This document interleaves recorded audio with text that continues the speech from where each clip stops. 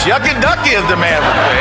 Ah, shucky ducky was a way for me to say I am thrilled to be here. Why not just say that? Herman Cain. Herman Cain. Solutions for a better America. This is your host, Herman Cain. Thank you for joining us. Because, we're going to tell you the truth. We're going to give you the facts because we want you to be informed and inspired to help make this a better USA. Breaking news every day with Herman Cain and the most connected man in Washington, Jamie Dupree. Hello, Jamie.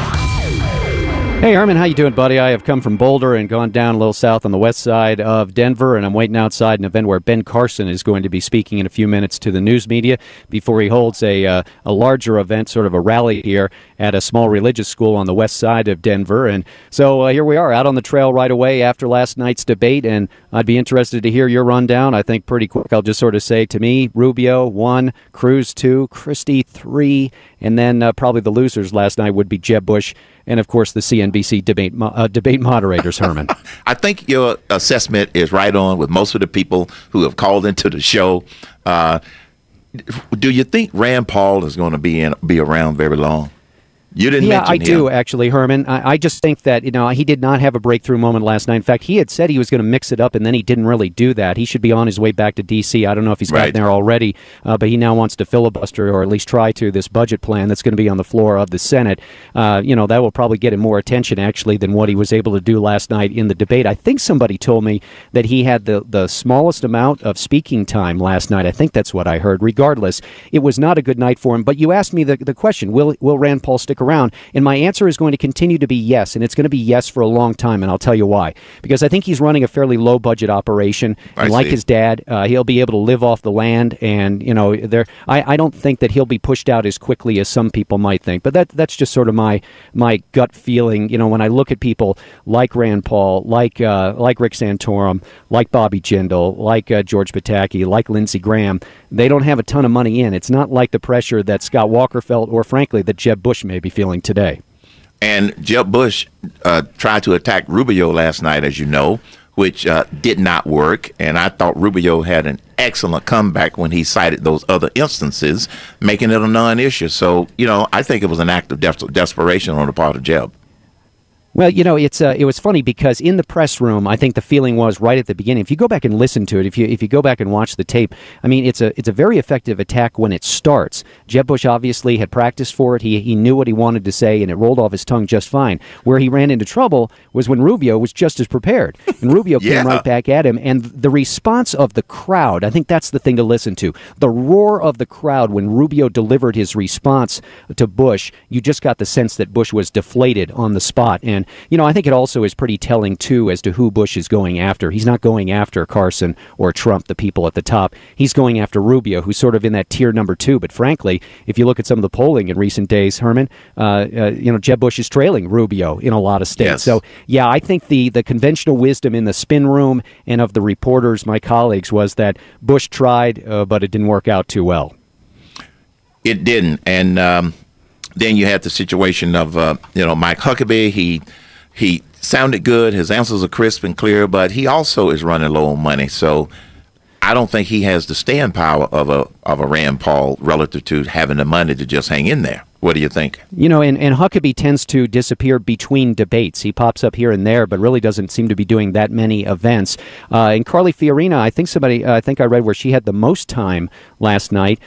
She had some good lines, but again, I did not sense that she garnered any traction. I thought Chris Christie did the best, but he's been so far down that I'm not sure it makes that much of a difference. Now, Governor Kasich tried last night at the outset to go after both Trump and Carson by highlighting what he says are their fantasy numbers on their tax and budget plans. He got a little way into it, but then Trump really gave him the back of the hand. So the governor was, in talking with us afterward, was upbeat about what happened, but I didn't sense that it was a game changer for John Kasich. No. He still has one edge, though, over those other people down below, and that is his numbers in New Hampshire are still pretty good.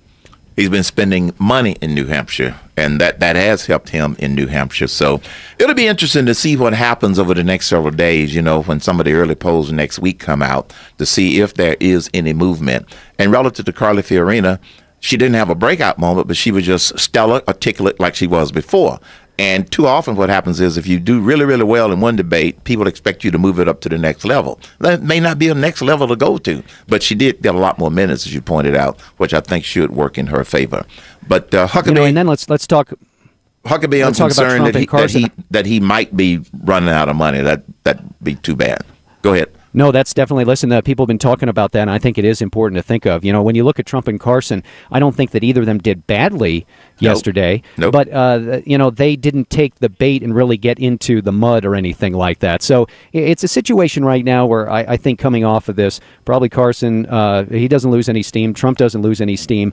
But I bet Rubio and maybe even Cruz pick up a little. And then you have to say that the news media, I think, really has between its teeth right now the Jeb Bush story. And that, I think, is the one to watch, because when you start getting questions of, hey, are you going to be around for a while? Are you in trouble? Is your campaign in trouble? Yeah. That's not what you want to be answering. I would agree. So, like I said, time is going to tell. Well, we now have a new Speaker of the House. I'm sure you heard the news, even though you weren't back in D.C.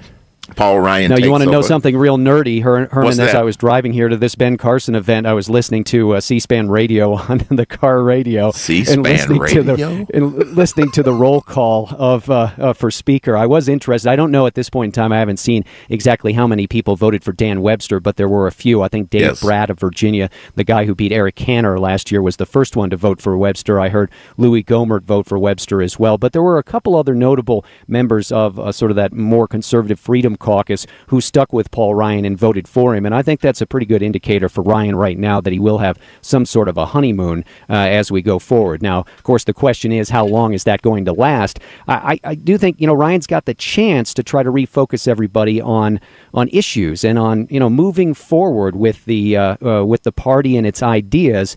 It's not going to be easy, though, because we do have some people in the Republican Party who are, they're independent operators, for lack of a better description. They have their own idea and don't like what the leadership has come up with. So this is a great day for Paul Ryan, but we'll see how long it lasts. Well, it can be very, very vicious when you get in that seat trying to herd 434 cats, okay? It's a cat herding job, as you know.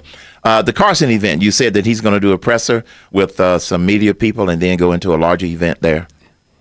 Yeah, we've got a room that's I'm just outside of it right now, probably about 10 cameras. Most of the TV networks are here and some of the locals as well. And then there's sort of an auditorium that's just next to this where I would guess hundreds of people are. There was a big line. I put it out on Twitter a little while ago when I got here. That was an hour ago. There was a big line of people that were already in there, and it looks like it's going to be a big crowd. One of my colleagues went in there to interview some people. What's the best thing to do? Talk to the voters and see what they think. And he came back sort of shaking his head and smiling. And I said, how did it go? And he said, well, I didn't find anybody that was not going to support Carson. So this is one of those events where the faithful are truly here.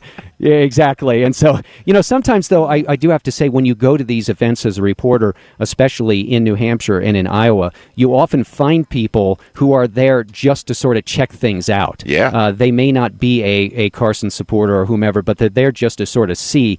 But in this case, I think in a state like this that's not on the front lines, you're going to turn out here for a reason, and that's because Ben Carson is here today.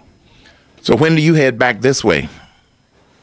Later today, actually, and there's Ben Carson across the way being shepherded in a golf cart with about 25 people walking around him. I don't think there's going to be any chance that he's going to stop and look at me, judging by the glare of the security people around him who are looking at me with a somewhat quizzical look. So just go, Ben, I am going to head back. I'm on Herman Cain's show. How about a sound bite? I don't think I want to try. Yes, exactly. I'm on live. You don't know me. Come on my radio program. Exactly. We're live, Ben. But he's giving a wave of support to people as he's riding by right here. It looks like he's sipping on a cup of coffee and having something to eat as well as he's going by with his aides jogging alongside this golf cart with a very large law enforcement officer sitting on there keeping watch over everybody. Look, again, I think he leaves here in a pretty good spot. I'm not going to be surprised to see those numbers keep going up for him. He didn't make any mistakes last night. He didn't hit it out of the ballpark, but I'm not sure he had to do anything like that, Herman. So as he walks into this room and comes into this news conference, I think he and his people probably feel pretty good about where they are after this third debate. Our next debate is in 12 days in Milwaukee.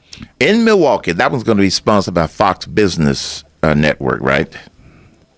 You are correct. Not only Fox Business, but also the Wall Street Journal will be in on that. And I'm sure there'll be an awful lot of scrutiny as to how they ask their questions, and it'll give those people who are going to be the moderators something to think about, because, there are ways to ask questions, and maybe there are ways not to. I mean, I look at one of the first that was asked of Donald Trump last night, and I think I'm paraphrasing here. It was something like, "Are you running a comic book presidency?" And I've always thought about the way I ask questions. I've always thought about the way I ask questions of lawmakers, especially, and politicians, and that is, if you give them an out, if you give them an avenue to not answer your question, they will take that every single time. And so by asking it that way, instead of just asking a direct question about his economic plans or about questions about them, you gave Donald Trump immediately the chance to veer away and not answer your question and instead tee off on you. And the last thing you want to be as a reporter or somebody asking a question is sort of the substance of the story. You want to throw a question out there that elicits substance, not something that causes you to be in the middle. So, again, we can all have different ideas about what the best way is. I would do it a little differently, but that's what happened last night. The good news is, even though they tried to ask a lot of gotcha questions, there was a little bit of substance that came out relative to things like taxes and what they would do, etc. And in the next debate, I assure you, I saw that Neil Cavuto is going to be one of the moderators, and they are probably going to ask a lot of questions, more in-depth questions about the economy and taxes and the stock market and the federal. I just anticipate it's going to be a lot of economic substance that just anticipating based upon knowing some of those moderators. Well, Jamie, you travel safe, my friend, and get back to D.C. where you can be the most connected man in D.C. and not just the most connected man in Colorado. Sounds good, Herman. I'll talk to you tomorrow from D.C., buddy. We'll see you. Thanks a lot.